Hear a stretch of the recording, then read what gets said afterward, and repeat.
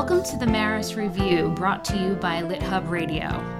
I am so delighted to be here on the Maris Review with Ryan Chapman, who is my friend and was my colleague and is now the author of Riots I Have Known, a new novel out from Simon & Schuster. Thank you for being here. Thank you for having me. Hi, Maris. Hi, Ryan. Ryan, there's a Jonathan Lethem blurb for your book in which he compares you to Lenny Bruce meets Dostoevsky. And then on Amazon, the Amazon review issued by the company compares you to Proust and Knausgaard. How do you respond? Good question.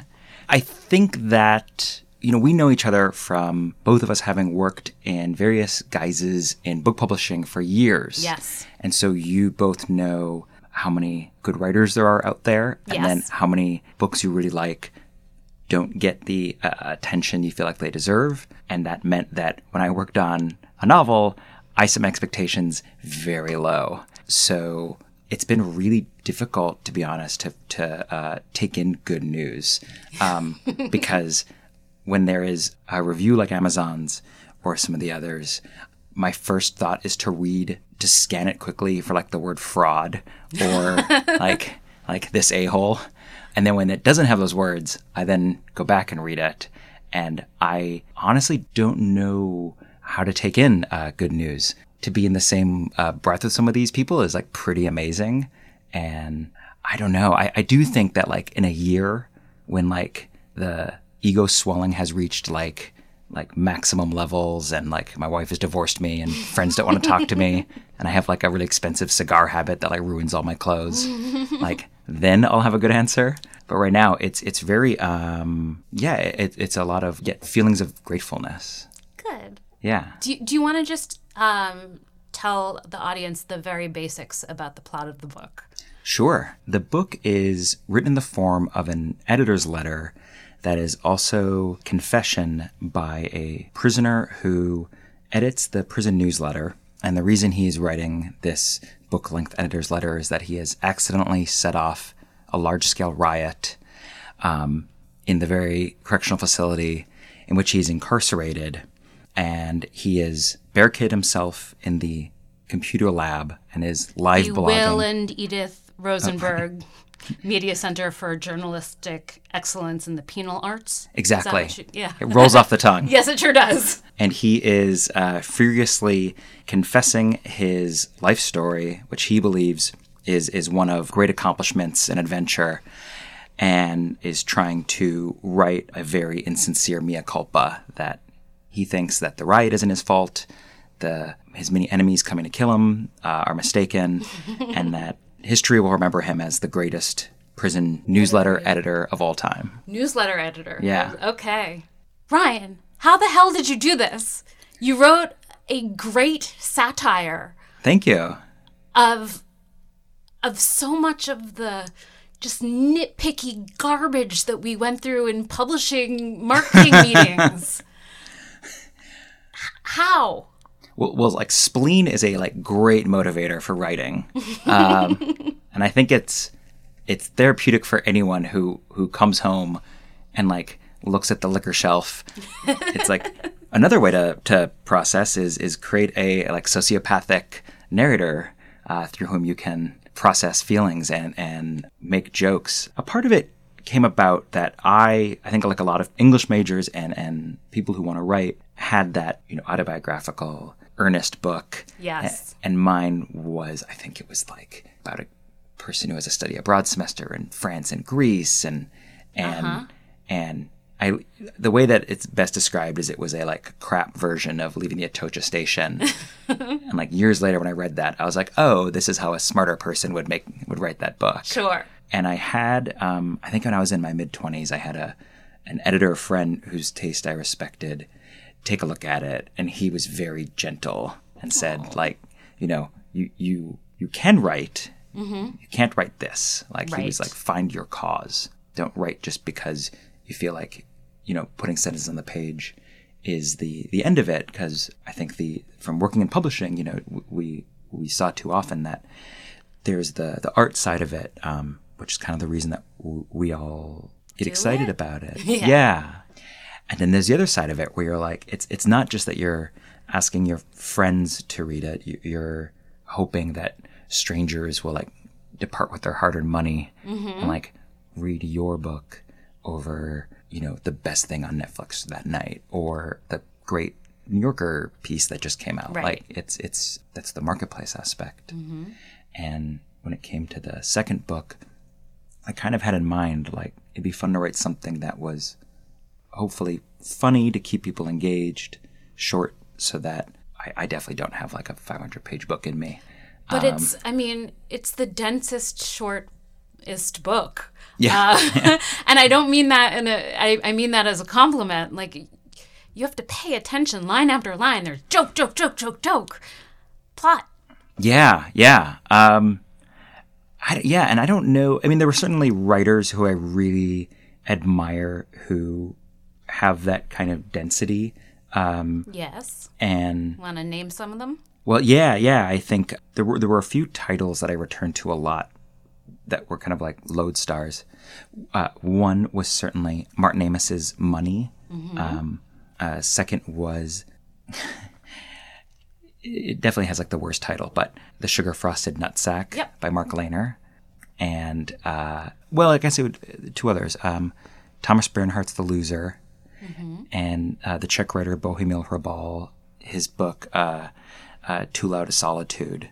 These were all books that, had like maniacal storytelling at like the sentence level at their heart, and all of them have structures that are very innovative. But I think if you knew what you were getting into going in, you wouldn't want to like take the ride unless there was that voice that kind of hypnotized you. I read this book, and I've been your friend for a long time now, and the voice of the main character, MF, is not someone I was familiar with at all.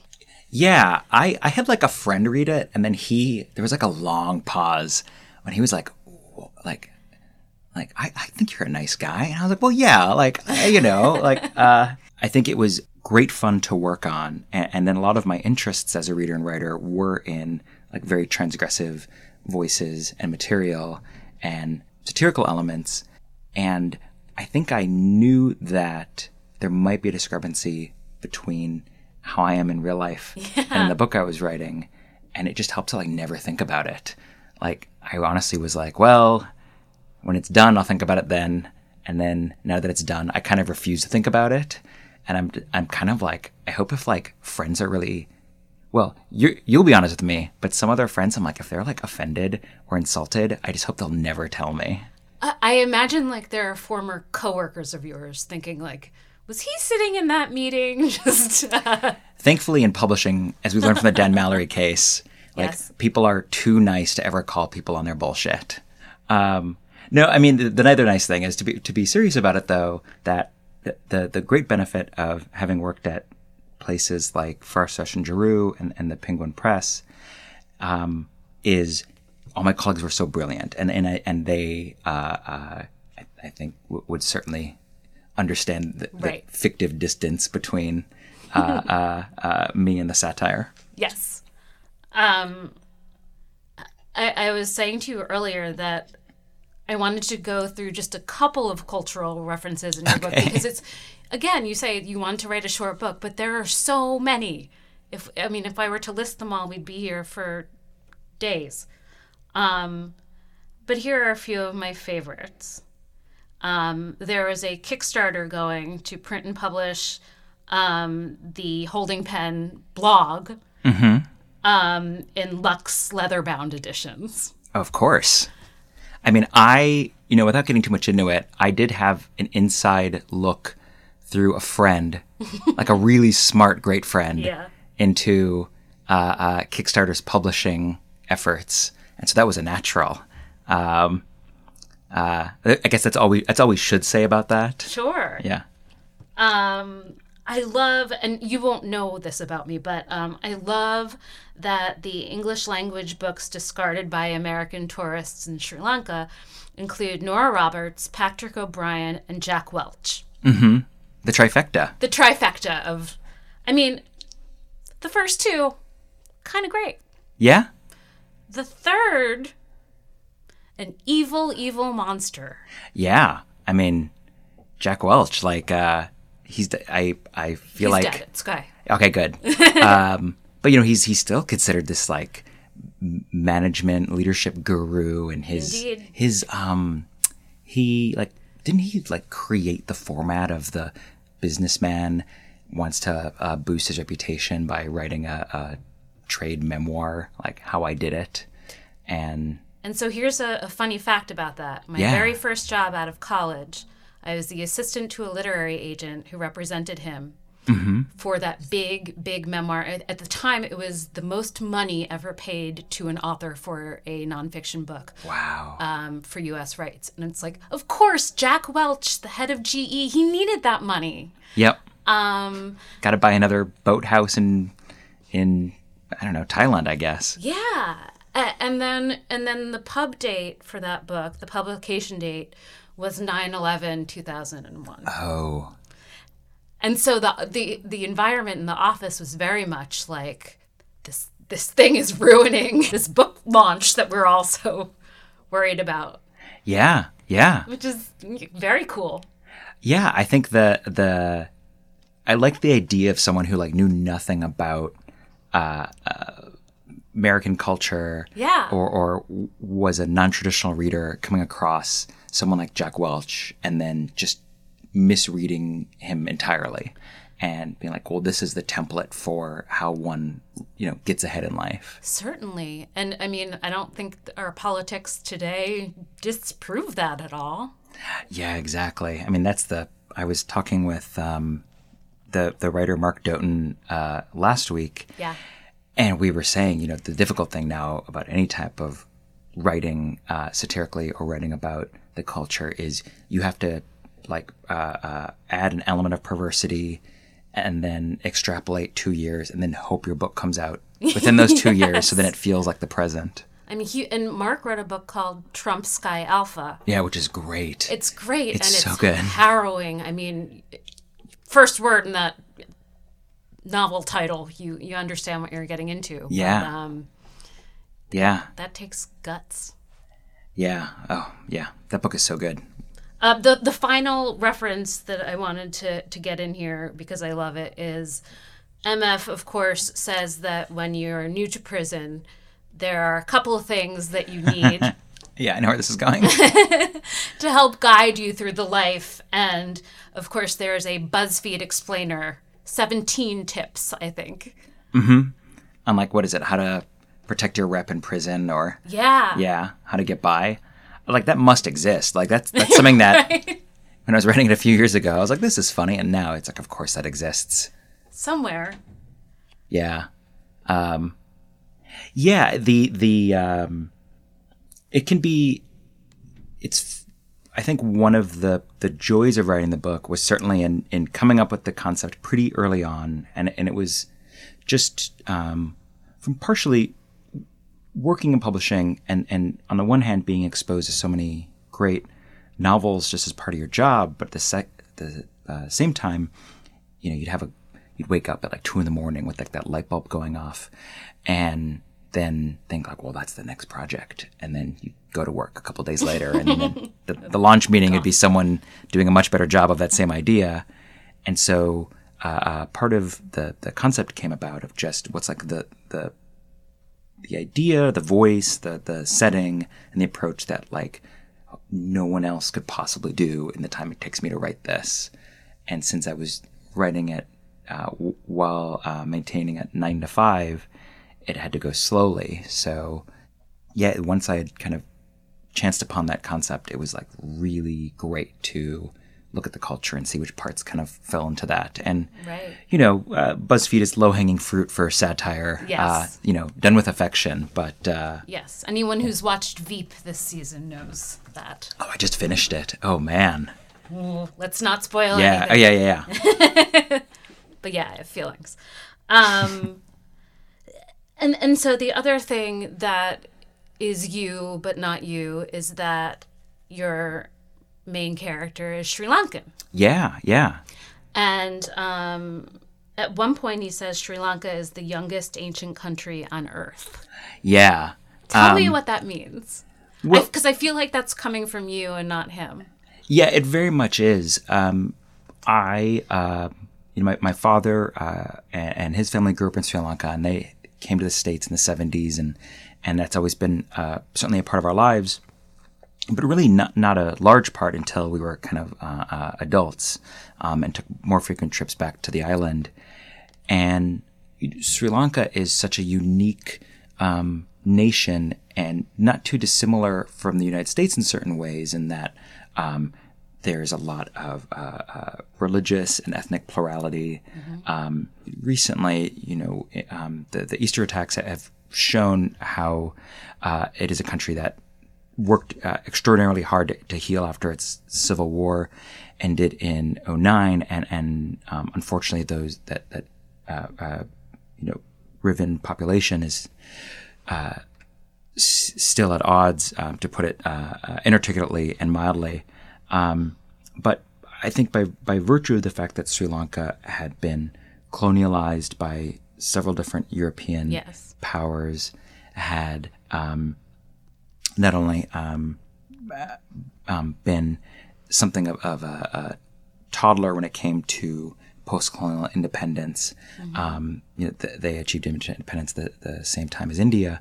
But because of the changes in power and the lack of any kind of homogenous religious, ethnic, or even like cultural group, it's just like a fascinating country, and I kept approaching it as I got older, wondering why it didn't have kind of a unified arts scene or a unified industrial sector the way that a lot of other countries of the same size have. But this fascinating, amazing place, and the recent violence aside, it is a island that we went to several times in the past 20 years.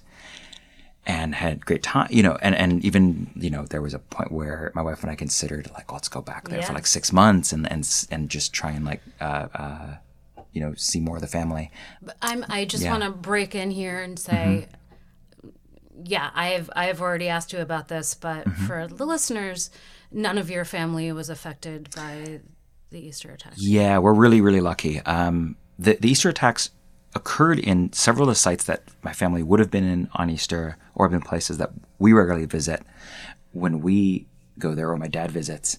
And so we were quite shaken by it, and thankfully everybody's okay. Ugh. Yeah.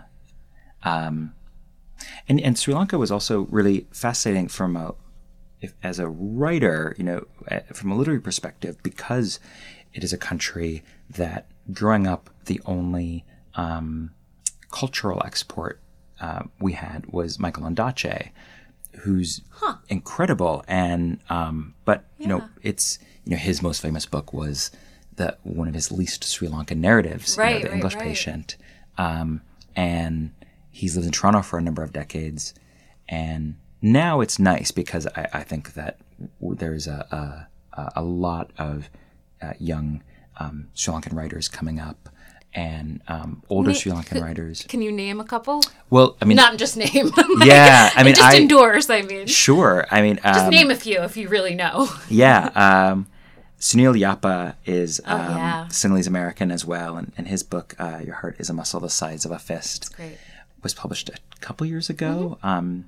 And Ruth Freeman is another really talented Sri Lankan writer. And there was an anthology of emerging Sri Lankan writing that was put out by Penguin UK that hasn't been published in the US, that I picked up in Colombo a couple years ago. And I can see the cover in my mind, but I cannot think of it. We can look it up for show notes. But yeah, well, it'll be in the show notes. Yes. And it ended up being this great compendium, a much needed compendium of like, well, here are all the people who are working, and there's a large diaspora culture. So there's a lot of Sri Lankan writers living in the UK and Australia and India and Canada. And it's great because it is a country that can support like dozens and dozens of different lenses. I love that. Let's talk about prison for Sure. a moment. How did you get inside the idea of being in this prison? Oh, I know. Good question. Was it all TV? No. That happened kind of backwards where my roommate when I started the book, and I was talking about my roommate, he was in Juilliard for playwriting, and then he went off to go work on Orange is the New Black. Oh. And there was like a small subplot in season 2 or 3 where like Piper works on the prison newsletter, and I was like, "Oh, Nick, you stole my idea," but he didn't steal it. It was given. It was in the universe. But the idea came about as really, I was a straight male living in Park Slope and Gowanus, Brooklyn, and I knew the world didn't need more books about that experience or that setting. Mm-hmm. And when I thought about writing something that would be more voice driven and be more transgressive, and certainly my hope was that something that would be hopefully a book that was like 5 or 10% beyond my talent level when I started, and then just through like hitting my head against the wall and like going down wrong avenues, after a few years I'd like figure it out. And so writing something that I didn't have the direct autobiographical experience with, but was an environment that was very fascinating and one that readers didn't come across very often, kind of pointed towards the prison. And then I also liked it. It was really, I knew that there would be great. There already has been great writing on prisons, and a lot of it in by journalists and formerly incarcerated people. But I think for my approach, I wanted the satirical pitch to be just a few % off reality, and so I thought, like, I didn't want anyone coming to it thinking they were getting real life. A real life, yeah, exactly. But you do kind of get into the privatization of prisons in a way that, gosh, I wouldn't want to call it fun. Right. And that was part of the challenges. Well, it can be kind of Veep kind of talks about this too a little bit, is like, how dark can you make your comedy given your subject matter? And it was fun to explore that, and it was a challenge to see like how close can you go towards something maybe being over the line and then kind of like coming back a little bit. But that's one of the great things about fiction, and I think the first person voice is, unlike a film or a painting or music, like people will kind of go with you into like incredibly transgressive and dark places, and then they'll laugh at things that they would never laugh at, like if they were told at the same story at a dinner table. Sure. That's the hope, at least. Do you have are there any other books that strike you that way you want to mention? No pressure either. Yeah. It's been a long time since I read it, but I definitely had that teenage reading of Trainspotting. Oh, yeah. I get that. And the movie is also great, but the book is like long, and it is like, it is full of degradation. And some of it gets so terrible that the Irvin Welsh just kind of demands that you laugh at it, because there's no other way to look that directly at that material without throwing it across the room. Trainspotting. What else? That's a good question. I guess going back to Mark Lehner, he routinely writes. I really admire how he can kind of fold in a lot of the culture and do so with this agreement with the reader that we're going to kind of be indiscriminate in what we're talking about, and it's all going to be done in the service of this literary project. And so he'll fold in a lot of sacred cows, and because just he can pull it off by virtue of the work he's put in and his talent. Yeah. And so, again, that novel, The Sugar Frosted Nutsack, if there were like a Pulitzer for comedy, he would have won. And it has a title that's tough for a lot of people, but it is just pure brilliance. Yeah. Yeah. Maybe we should end this episode by talking about what you're listening to, because I know that's very important to you. Music. Sure. Oh man, I feel like I've become an old man in the last year or two. I never know like good new stuff. It doesn't have to be new. Okay, good. I mean, I do like Billie Eilish, and that was like definitely a recent musician that I was excited that was like extremely popular that I also liked. It's like, oh, this is like dark stuff. Like the teenagers are getting into their Trent Reznor phase. We get what the teenagers are doing. Yeah. Lately I've been like re-listening to Magnetic Field's 69 Love Songs because that's so good. It's so good. It's so good. Wow. I don't know. What have you been listening to? I have a Spotify playlist called Songs I downloaded from MP3 blogs in the early aughts. Oh, I need this playlist. So I will put it in the show notes too. It's really taken me back to 2004. Yeah, that was like a magical time. It really was. That's the tough thing is I have to accept that stretch where like I still listen to the Futureheads, the Strokes, and the Rakes were this like British band. Oh yeah, I remember the Rakes. Yeah, they're still good. I mean, I think they broke up, and I think the singer now does IT, but they had some bangers. Sure did. Yeah. Ryan, thank you for coming on the Maris Review. Thank you for having me, Maris. This was great. Yeah. Thank you for listening to the Maris Review, and check the show notes for the books we discussed on here today. And please subscribe wherever you get your podcasts.